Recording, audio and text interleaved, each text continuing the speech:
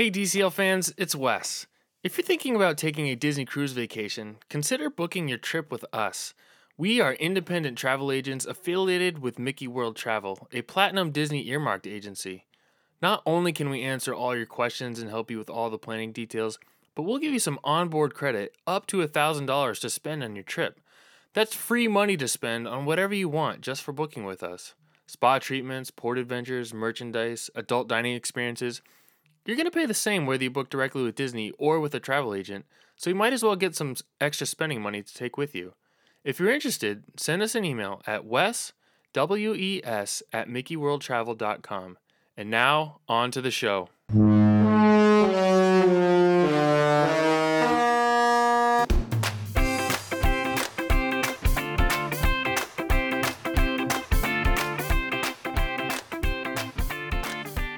Hey everyone, welcome to episode number 62 of the DCL Dude podcast. My name is Wes, and before we get to this week's show, there are two quick things that I want to first mention. First, don't forget that time is running out to take advantage of Disney Cruise Line's 50% initial deposit promotion. You have until February 14th to take advantage of this special offer, so why not surprise your Valentine with a Disney cruise? Normally, you have to put down 20% of the cost of your cruise before tax and fees to book a reservation, but under this promotion, the deposit is only 10% down, so it lessens the burden of the upfront cost. Send me an email if you're interested or would like more information on that. The other thing I wanted to mention is that my family and I will be heading down to Florida here in a couple weeks, but we'll be leaving before my next episode drops, so I'm letting you know now. I'm running in the Princess Half Marathon at Walt Disney World. Should be interesting. Before training for this, I had never run further than a 5K before, so should be fun. I'm looking forward to it, but still a little bit nervous about it. But after that, we're driving down to Miami for a 5-night cruise on the Magic with a Marvel Day at Sea. We're really looking forward to that. My son, who is currently a huge Marvel fan, doesn't know it's a Marvel cruise yet, so we literally can't wait until he finds out. It's killing us not to be able to talk with him about it. He knows we're going on the cruise, but not that it's a Marvel cruise. Anyway, make sure you go follow our social media accounts so that you can get updates and see pictures from our trip. I'll also be doing my written trip reports on Facebook again, since that seemed to be a pretty popular thing last time. So follow me on Twitter at the DCL Dude, and also like us on Facebook at facebook.com/DCL Dude Podcast. Okay. I am very excited for this week's episode because I have invited former Disney Imagineer Joe Lanzisero back to the show. I received tremendous feedback after my last conversation with Joe, and I just felt like after last time there was still so much more I wanted to ask him. So I reached back out to him, and he was very gracious to agree to come back on the show, and I'm excited for you to hear our conversation. I really can't tell you what a privilege it's been to be able to chat with Joe, and it's really been a lot of fun for me. I've really enjoyed our conversations. So anyway, here it is, and I hope you enjoy. I am so excited once again to be joined by former Disney Imagineer Joe Lanzisero. Hi, Joe. It's nice to talk to you again. Wes, it's a pleasure to be back. Thank you for inviting me back. Absolutely. I got to say, and I mentioned this to you in an email, but the response that I got from the last time you joined me was overwhelmingly positive. People really enjoyed hearing from you. Well, I'm happy to hear that. Yeah. Hopefully they'll enjoy this conversation as much. Yeah, and I told you, I felt like I had a lot of other questions that we weren't able to get to last time. So I've kind of been keeping a running list, or I'll just randomly think of something, and I'll just think, that'd be something cool to ask Joe. So I do really appreciate you agreeing to come on and do this again. Like I said before, it's my absolute pleasure. I enjoy our chat. Yeah. Likewise, very much so. So I wanted to first ask you about your experience with the Imagineering story.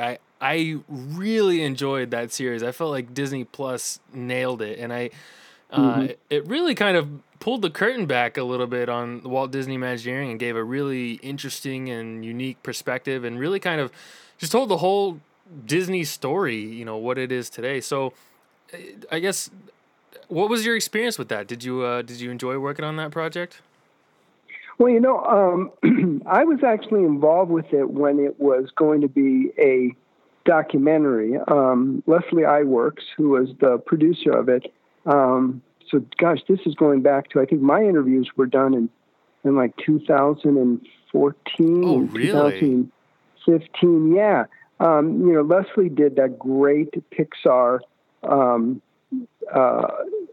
documentary, and she's done other documentaries. And at the time, the intention was to do another documentary. It was going to be the Imagineering story, like the Pixar story. Yeah. And then, so she had been gathering a lot of interviews and a lot of material with the intention of using it as part of the documentary. And then when Disney made the decision to have their own streaming service and to have Disney Plus, they decided that they were going to take all of the work that Leslie had been doing on the Imagineering story as a standalone documentary and turn it into a series. So I was not involved with the actual, like I said, the series production. Yeah. The work that I did, my interviews were all done at the time when they were going to make a documentary. And Leslie was great to work with, and actually we had done a number of interviews, mostly about Hong Kong Disneyland at the time. Surprisingly, we had some conversations about the cruise ship. And there was an interest at the time. Again, this is going back to maybe 2015, late 15, early 16, when we were looking at, we had started our initial looks at a second island for the cruise ship. And she was talking about maybe following that process as part of the documentary. Oh, okay. So I think it was obviously an internal creative decision not to focus a lot on the cruise line as an Imagineering story.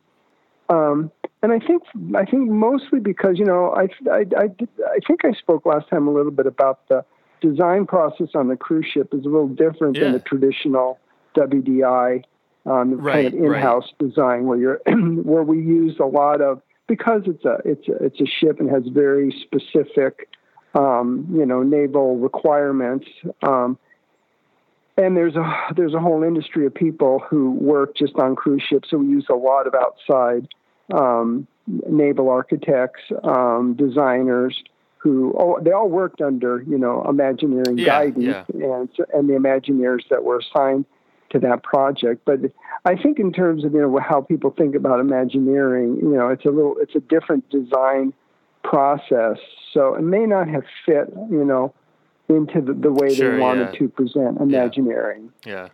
It's funny. I think when we originally spoke, first after we talked last time, I had asked you about it if you were involved, and I hadn't seen the episode yet. And I think it was actually that evening where I saw it, and then you came on. I think first there was a little piece about the cruise line. And I was like, oh, here we go. We're probably going to get into the cruise line. And then it was kind of just a quick segment. And then I think you said yours was mostly about Hong Kong Disneyland. Yeah. Cool. So the only thing that I didn't like about the Disney Plus Imagineering story was that it wasn't long enough. I was really sad when it was over. You know what? I am sure, because they need a lot of content on those streaming channels, and I'm sure the Imagineering story is huge, and there's they were I think about my own career and some of the things that I did that barely got didn't even get mentioned, and I'm sure was true with a lot of the other Imagineers. So I would not be at all surprised if they're not already thinking about Imagineering story 2.0. Yeah, definitely. I would love that, and I would really love a cruise line focused one. That would be cool. But like you said, I'm sure it's it's a different there are a lot of different aspects to the cruise line than, the Disney story. So Right. we'll see. So one of the things that I've always been really interested in is just, some of the history of Disney Cruise Line. So, and, being there kind of from the beginning, thinking back to that time, what was the feeling around, Walt Disney Imagineering when you found out that Disney would be entering into the cruise industry? And I guess, how did they carve out a team for the cruise ships? At the time, it made sense to me, only because of the things that cruises offer and the things that Disney had, more along the resort side of things, with the beautiful resorts that they were doing, especially back in the early 90s. I remember how excited I was when the Grand Floridian opened. And wow, going there and said, wow, they had a spa and they had multiple swimming pools and that beautiful beach area, in the gym. And it was like, in many ways, if you think about it, it was kind of a cruise ship on land in terms of the amenities that they offered. So in my mind, it made sense that they would go into the cruise biz. And it also made sense to me that they would go after the family market, because it was not being served at all at the time. In fact, I think it was back in the 80s, Disney just had a licensing deal with the Big Red Boat. Right, it was called. Yep. Yeah, where they were just licensing the characters. And then when the decision was made to create their own cruise line, they pulled a licensing agreement from them. And I remember Warner Brothers took over. And one of my first assignments, I think I mentioned, was the kids areas on the Magic. So they actually sent my wife and my daughter and I on the Big Red ship. Oh, no way. Big Red Boat, rather. Yeah, and I remember joking with my daughter. I had bought those Groucho glasses with the big nose. I said, we're going to be spies, honey, so we got to go incognito. We have to wear these on the ship because, we're spying for Disney. Yeah. And I think she was pretty young at the time, and she thought that was really funny. But I remember I had to write a report when I got back to the people at the time that were in charge of, developing the cruise line. And I just remember I said, the bar isn't low. The bar is non-existent when it comes to, really catering to families and kids, because it was so sad. They had taken what was part of a casino on the Big Red Boat, and they had turned it into the quote kids area. And what that meant, they bought some off the shelf little Tykes slides and play equipment. And it was really pathetic. And then they even had like an open deck area where they had just put some play equipment like directly out in the sun. And then of course they had the Warner Brothers characters would come out and march around a little bit. But it was pretty pathetic. Yeah, it was pretty pathetic. Like it. Wow. Huh. And that was really part of what started a lot of the conversations about the idea of purpose-built ship, and that was something I told you at the time. Disney Development Company was actually leading the design of the ships initially, and then of course WDI came on, and we helped with the specific design areas. But and that was I think you're going to ask this question later about Michael Eisner and his involvement. Yeah, that was going to be my next question, actually. Yeah, Michael Eisner was deeply involved in the design of the ships. In fact, that was the period. I'm trying to remember was if Frank Wells was already gone or not, but they had an amazing dynamic, Frank Wells and Michael Eisner. Like when I was in charge of the design for Toontown, and I worked very closely with both of them, and it was a great dynamic because Michael really was the creative force behind a lot of the decisions that were happening, particularly in that whole the early Disney decade period. Michael had a lot of creative ideas. He wanted to understand the creative because he trusted Frank was there as kind of his safety net for all things business. And it was unfortunate when after Frank tragically died, it really changed the dynamic, or at least the way Michael worked on things. But I got to say, he was very involved with the early designs of the ship. I think I might have mentioned early on it was Michael who really pushed for the classic,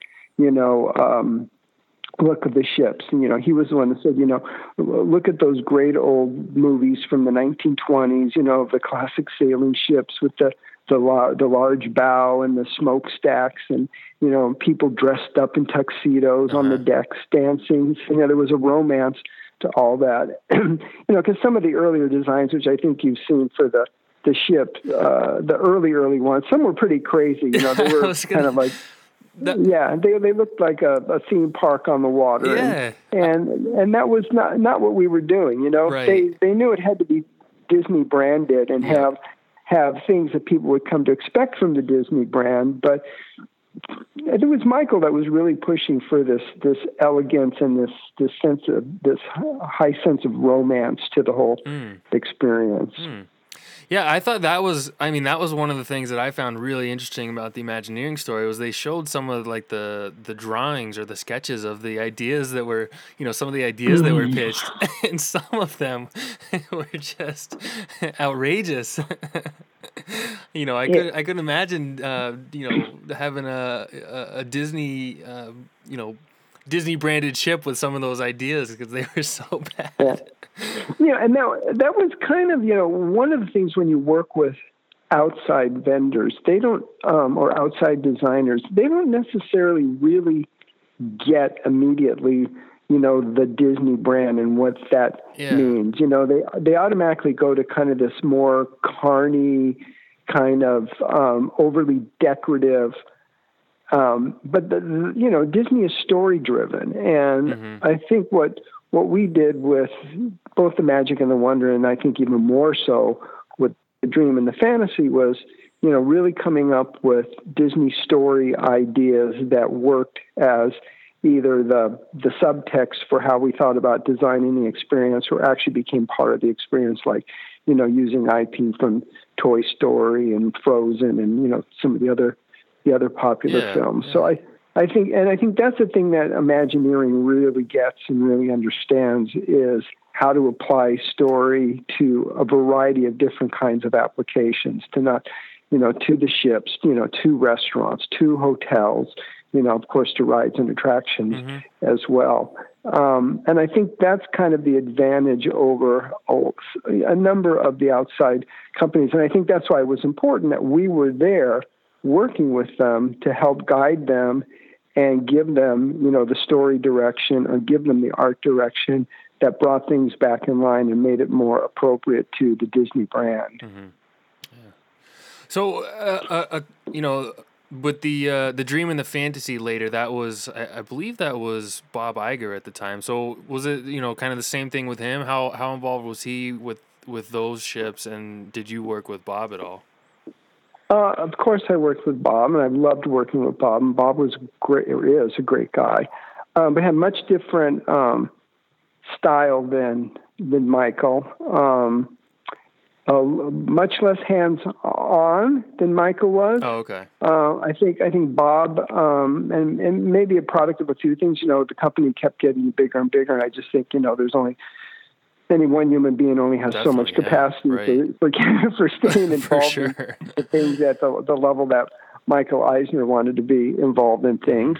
And I think, I don't think it was so much that Michael Eisner didn't trust his designers. I think he just enjoyed playing in the design sandbox.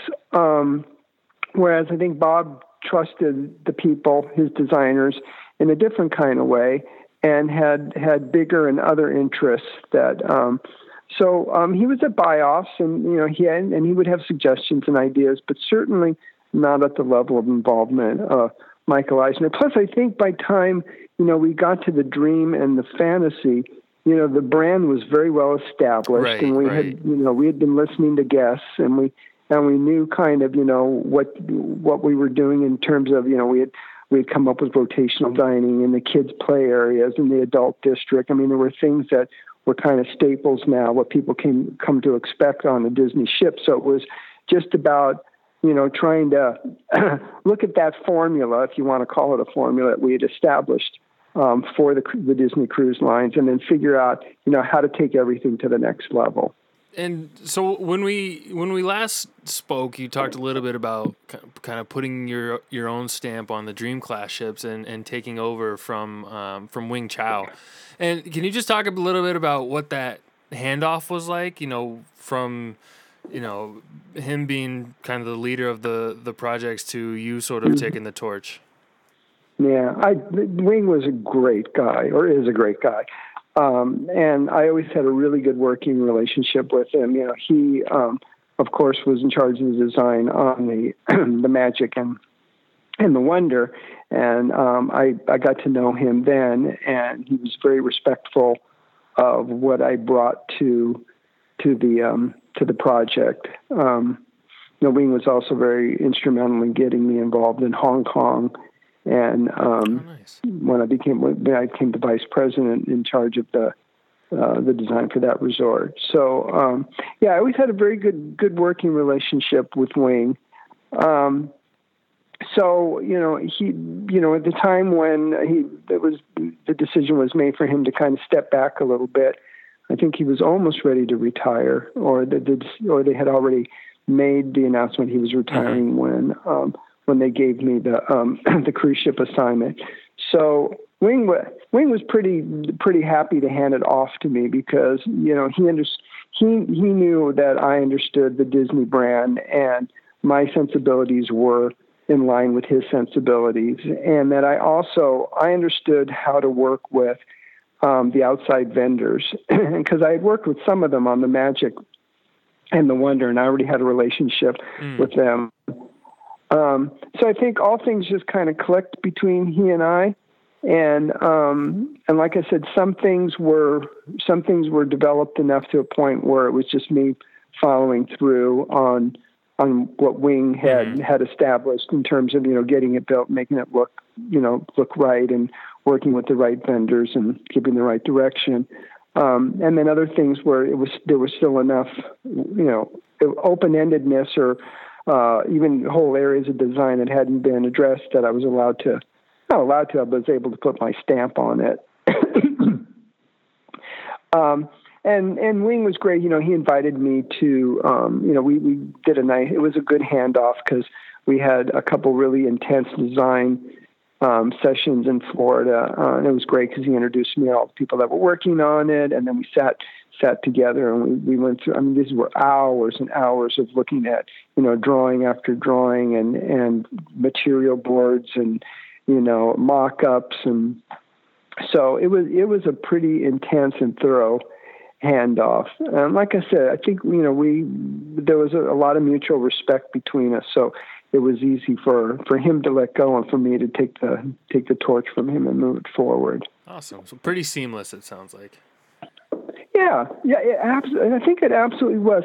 Whenever there's a big change like that, I think, some people who didn't know me and didn't know my style, I think there was a little bit of concern, this new guy is going to come on and he's going to change everything. But I tried to make everybody know that I understood that there had been a lot of work done, and there was a lot of great thinking there, and that I was respectful of that, and that where I could improve things, I would, and where things were far, were too far down the road, that I would just make sure that they looked great when they got realized. Right. Yeah. So, and it didn't take long, especially with my partner, Frank DeHeer, who was the project manager, vice president of delivery for the ships. And I think at first, there was a little bit of rockiness about, who's this new guy. But in the end, Frank was like one of my best friends. He still is. He's great. He recently retired from Disney. Yeah. And we had the other thing for me, it's as much about the journey as it is the destination. Sure, yeah. So whenever I was working on anything I worked on, I always tried to make it a good time, have good relationships with the people I worked with, try to have some fun along the way, because, that's what you've got. If you're having fun along the way, hopefully the product that comes out, the result of that is going to be good. That's right. Yeah, absolutely. It's always better to work when you're having fun. That's for sure. Mm-hmm. So I wanted to ask you about a couple of projects that you were involved with. So one I thought was kind of interesting. So you have an animation background, and you got to work on the Animator's Palette restaurant on the ships. So how did your experience, I guess, as an animator factor into your role in that project? I would like to say that it was my grand idea, but it wasn't. It was it came out of it. In fact, what's great about Imagineering, and you might have picked this up on the watching the Imagineering story. It's always bigger than a single person. Yep. We have brainstorms. We have teams, and I think the best ideas and the best designs come out of those sessions where no one really knows whose idea it actually was, because you were in the room and you were throwing out all these ideas, and then it became everyone's idea. But I think, with Animator's Palette, because I did have this background in animation, even though it wasn't my idea, I think I added, at least my knowledge of the characters, and of course the focus on Mickey, and trying to keep it, especially in the dream and the fantasy. Our kind of goal was to take what we did on the magic, which was, it was more dinner theater, but not interactive dinner theater. Right. Yeah. Right. And the idea was, well, how do we really up that? And somebody came up with this idea of letting people actually draw characters and see their character come to life. I mean, that is so empowering. And I remember it was starting to go a little south, in that there were a couple of a little losing focus of what the core experience was. Oh, really? They wanted to add, there's going to be dancing fruit, and all the references and the characters are going to be about eating and blah blah blah. And I said, you know what, we got to keep it simple. And that was one of the big lessons I learned in animation, keeping it simple. But that doesn't mean making it dumb, but that means making it focused, even Marty in his 10 Commandments, always talked about telling one story at a time. And that was a good lesson from Marty. And it was also a lesson that I learned too from a lot of the animators that worked with Disney, always finding what is the core idea, what is the core story point, and then mining that for all the nuances you can, but don't let it get complicated. And I think just the simple act of seeing your character, seeing your drawing, along with Disney characters was enough. I mean, that's pretty darn powerful. It is, and it's a really fun experience too. Yeah, and you also have to remember, all the distractions too. That was always one of the lessons that one of the big lessons I brought from animation, or one of the things that I learned when I moved from animation to Imagineering was, in film you have a focused, captured audience. People are sitting in a darkened room, focused on a screen. When you're designing a ride or a cruise ship or a restaurant, there's always so many distractions. People, a kid crying, you never quite know where people are going to be looking. So your job is really to try to orchestrate the experience in a way that that you understand that there's going to be distractions. So it really forces you to be very focused on, making sure there's a clear hierarchy to the storytelling, and making sure that clear hierarchy is represented in the design. So something like Animator's Palette, we really worked hard to keep it simple, but entertaining. The people that did the animation for us, I thought, did a fantastic job with bringing Mickey to life in a way that really made it felt like he was really talking to you, and that you were really engaged with him. But in the end, it's pretty simple. I draw my character, Mickey brings it to life. That's right. Mickey uses magic, brings it to life, and you get to see it up on the screen. Yeah, it's really cool. Yeah. I both of the Dream Class version and the classic ship version are both really fun experiences. So two of our family favorites for sure. Were you around? Were you still at Disney when the Magic underwent its dry dock reimagination Oh, when they yeah. added the aqua dunk? Yeah. Yeah. Yeah, I was actually in charge of that whole Oh, no way. dry dock. Yeah, yeah. Was there ever an idea to try to put an aqua duck on the Magic, or was it too small, or were you trying to do something new at that point? Trust me, if we could have, we would have, Yeah. because the aqueduct is an amazing experience. It but is. it is so complicated. Well, first off, it needed the whole reason for the aqueduct being up in the air was because deck space is so precious. I can't remember if I told you the story last time. The aqueduct actually started as a lazy river. Yep. And we can't give up that deck space. Yeah. Deck space is too precious. So somebody came up with the brilliant idea. Well, why don't we elevate it and put it in the air? And that's one of those things that immediately the engineer say, you're crazy, you can't do that. Right. Putting first off, putting dynamic water experience on the upper deck of a ship. You want to make you want to put the stability. It goes against everything you're supposed to do. Yeah. But thank God there are brilliant people that were able to figure it out and make it work.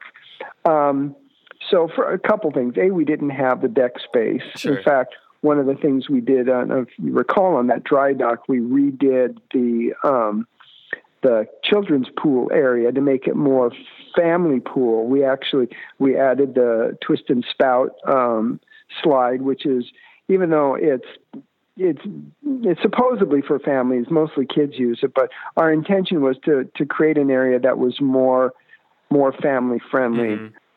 Over what was there originally with the little Mickey pool, which was, strictly just for little kids. Right. Yeah. Right. So, and we knew we wanted something for teens and for young adults that was a little more dynamic, like the aqueduct.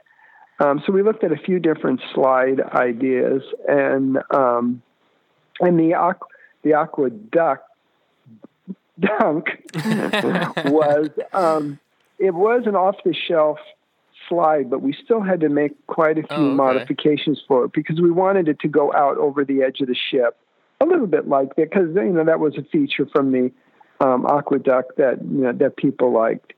And so ideally, I guess it would have been great if we could have made the aqueduct work, but we had some other crazy ideas we had thrown around. But it's really hard, when a ship is when you're retrofitting a ship. In fact, one of the things we had to do during that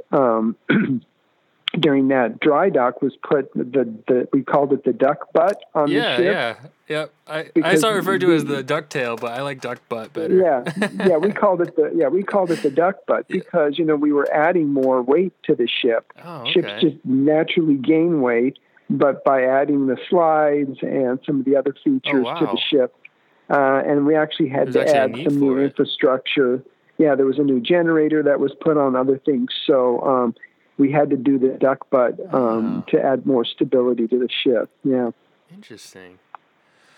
So was the twist and spout slide designed for bigger people, adults? Yeah, our intention was that it was going to be. I didn't know that. Yeah, it's like I said. Our intention was to try to expand the family offerings so that a lot families were already gathering around the Mickey pool, and we had the Mickey slide. And one of the things we learned that, they just wanted more experiences. The guests told us they wanted more experiences for everybody in the family. So again, we had limited deck space. And So yeah, that slide was designed with the whole family in mind. I did Yeah. not know that. That's Yeah. interesting. I don't know. I guess I just assumed because it was in that in that space back there, Mm-hmm. where it was always the for the little kids. Yeah, but That our was still intention was to kind of was cool. to try to rebrand that Yeah, space to yeah. make it more family friendly. Cool. Did not know that. I have learned something new. So There you that's go. always fun. That's always fun. So I I asked you this question. I don't. Maybe there isn't something, but I always love hearing about Castaway Key, and there any fun stories come to mind about Castaway Key? Maybe like finding the island or project planning associated with it, or just a personal visit or anything like that. Oh, sure.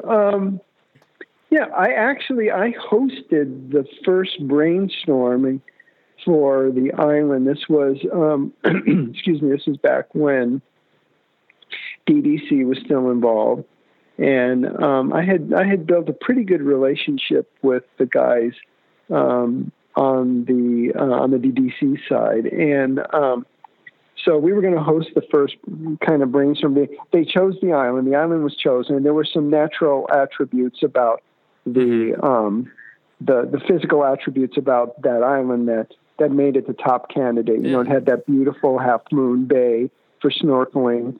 They were able to add the dock so that the ship could pull directly up to the island, which was a huge plus Right. Yeah. in the industry because so many of the other cruise lines, you have to tender, get on a tender to get to the island. So that was a huge plus. I remember when they got the island, it was actually called Gorda Key, and one of the few physical things on the island was a landing strip, because I don't know if you know the story. It was actually a stopover for drug runners. So one of the first things they had to do was go out and destroy parts of the landing strip. Now the landing strip is still there, as you know. It's the part that connects the family and teen side of the island to the adult beach. But they had to go. They had to go in. One of the first things to make to stop any airplane from landing there, right. which I thought was funny. Yeah. And once again, we came up, with some more involved story ideas. I remember out of that first, we had fun because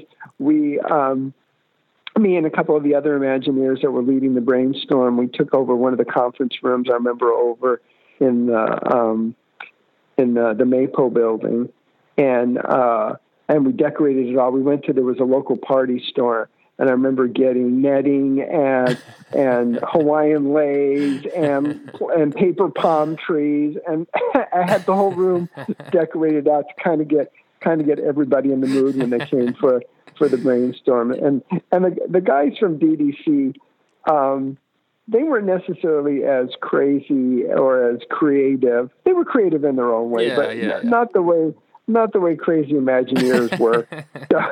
So they were taken back a bit when they opened the door to this conference room and found this kind of tiki tropical conference room that I had decorated out for them. Yeah. But it had it worked in that, it created a kind of a light atmosphere. And that's what I always try to do in brainstorms, try to keep everybody loose and open and keep a light attitude about things. And I remember that we came up with quite a few different stories, big stories and little stories.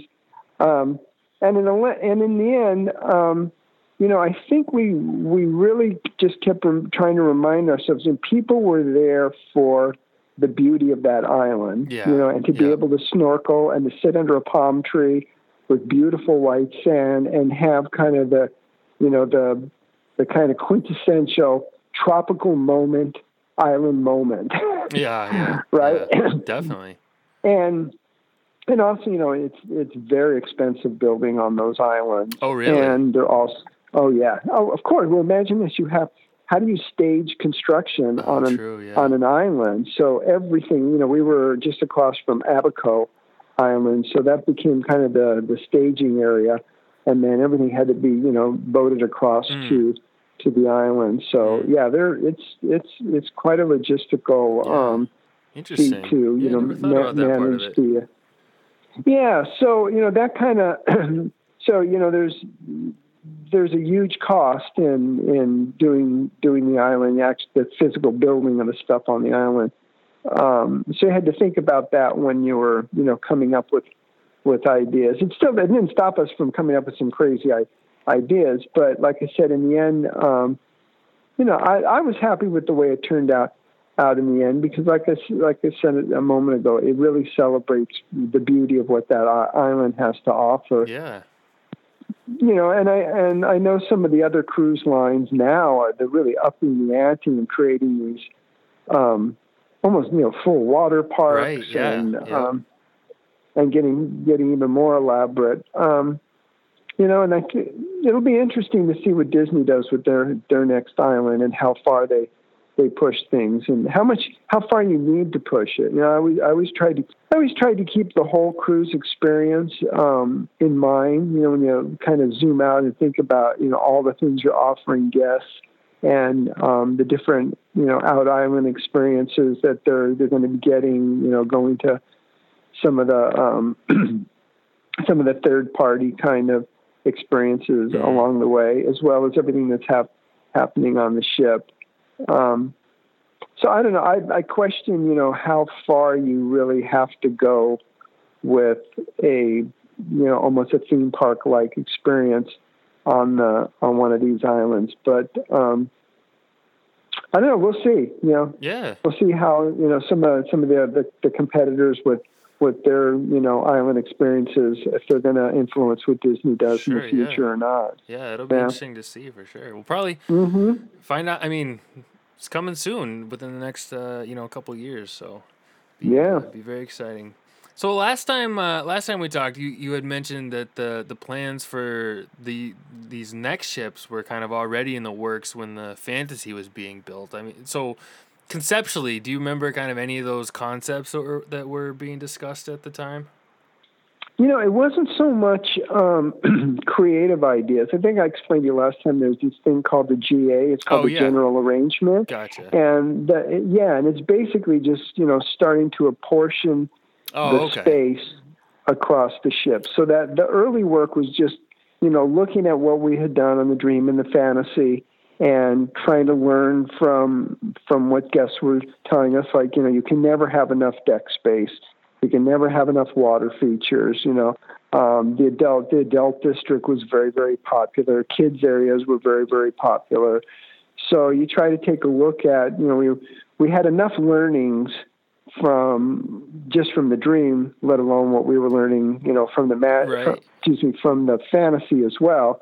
So that early work was just mostly about trying to address how best to utilize the space, because in the end, it's not like a theme park where you've got all these acres of land that you can use, and these ships can only be so big. And Disney, for economic reasons, they choose to keep them to a certain size. So a lot of it is just about trying to work with, like I said, with the GA and figure out how best to apportion the spaces. So that's about as far as I remember us working on the next class of ships, and how I'm sure there's some of what we did because it was, again, based on learnings and based on what the guests were telling us that they wanted, that we started to address when we were looking at the next class of ships. So how much does guest feedback factor into decision making for either a new build or a reimagination? I mean, when you get off a cruise, there's always a post cruise survey that you answer a bunch of questions. I would assume that kind of stuff is considered when making decisions on projects.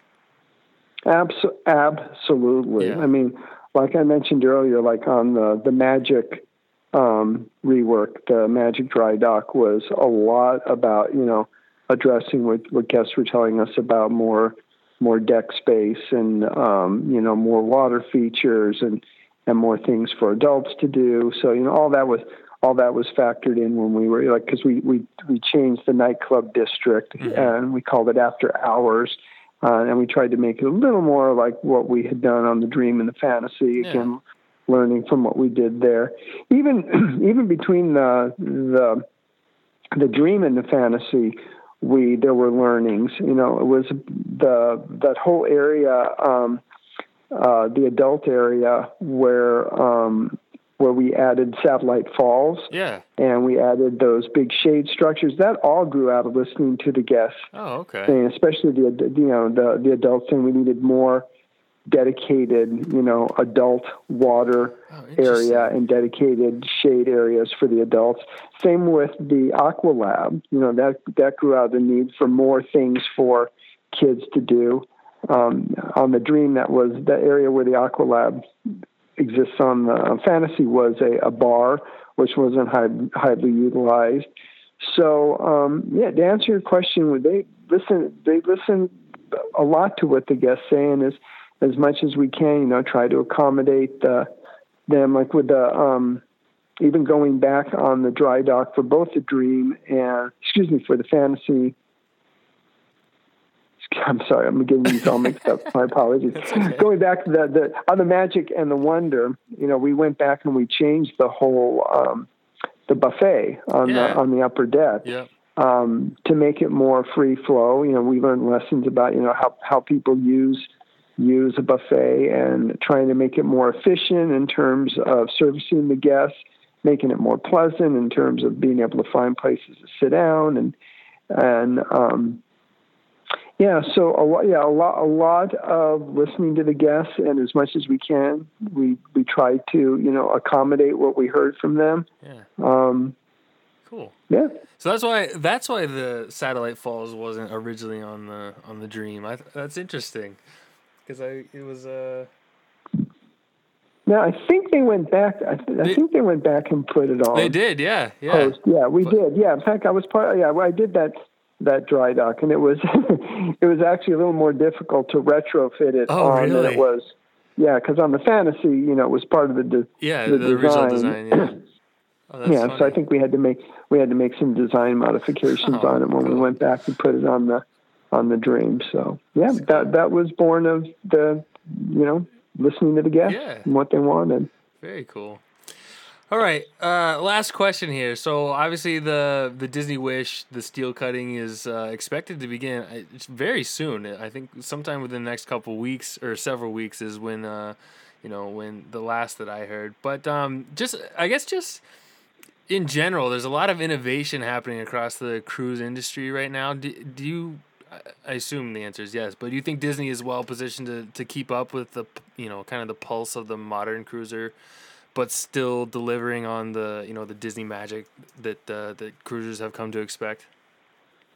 You know what? I hope that they don't lose focus of what makes the ships great. Yeah, me too. And I hope they don't. And I hope they don't try to chase technology and chase some of the splashy kind of crazy things that some of the other cruise lines are doing. Like I was recently at an industry event where I saw where Carnival was adding a roller coaster to one of their ships. And Lord knows we thought about adding rides to our ships. But in the end, I think Disney will, if they stay true to the brand, and the brand is about storytelling, and the brand is about creating emotional connection to the guests through the stories, through the characters, using the Disney IP. Yeah. I would hope that they stay focused on that and try not to get caught up in. It's almost like an arms race, now. When I look at all the crazy stuff that's going on both the Norwegian Cruise Line ships and in Carnival. Yeah. And like I said earlier, both on their islands and on the ships, merry-go-rounds, bumper cars, go-karts. A lot of crazy stuff. Go-kart, yeah. So, and I would hope that if Disney does try to do stuff like that they remember that it's all about story and it's all about character, and whatever they do stays true to that. Sure, so. Yeah. Yeah, I hope it doesn't become an arms race, and I really do hope. And you know what? There's still a lot of smart, focused people there that understand the brand, and I bet you they're going to stay true to that. I mean, you know better than I, but that's kind of my feeling too. And I'm right there with you. I don't want, I prefer not to have these crazy technological, advancements. Just keep it true to the Disney story, and I think people will be happy with that. And they will use technology, and just as we did with the detective game and the magic the portals, yeah. And I mean but the technology was always in the service of the story and the service of the experience. Yeah. A lot of the stuff I read about that some of the other cruise lines are doing, it's the technology for where the technology becomes the thing. And I would hope that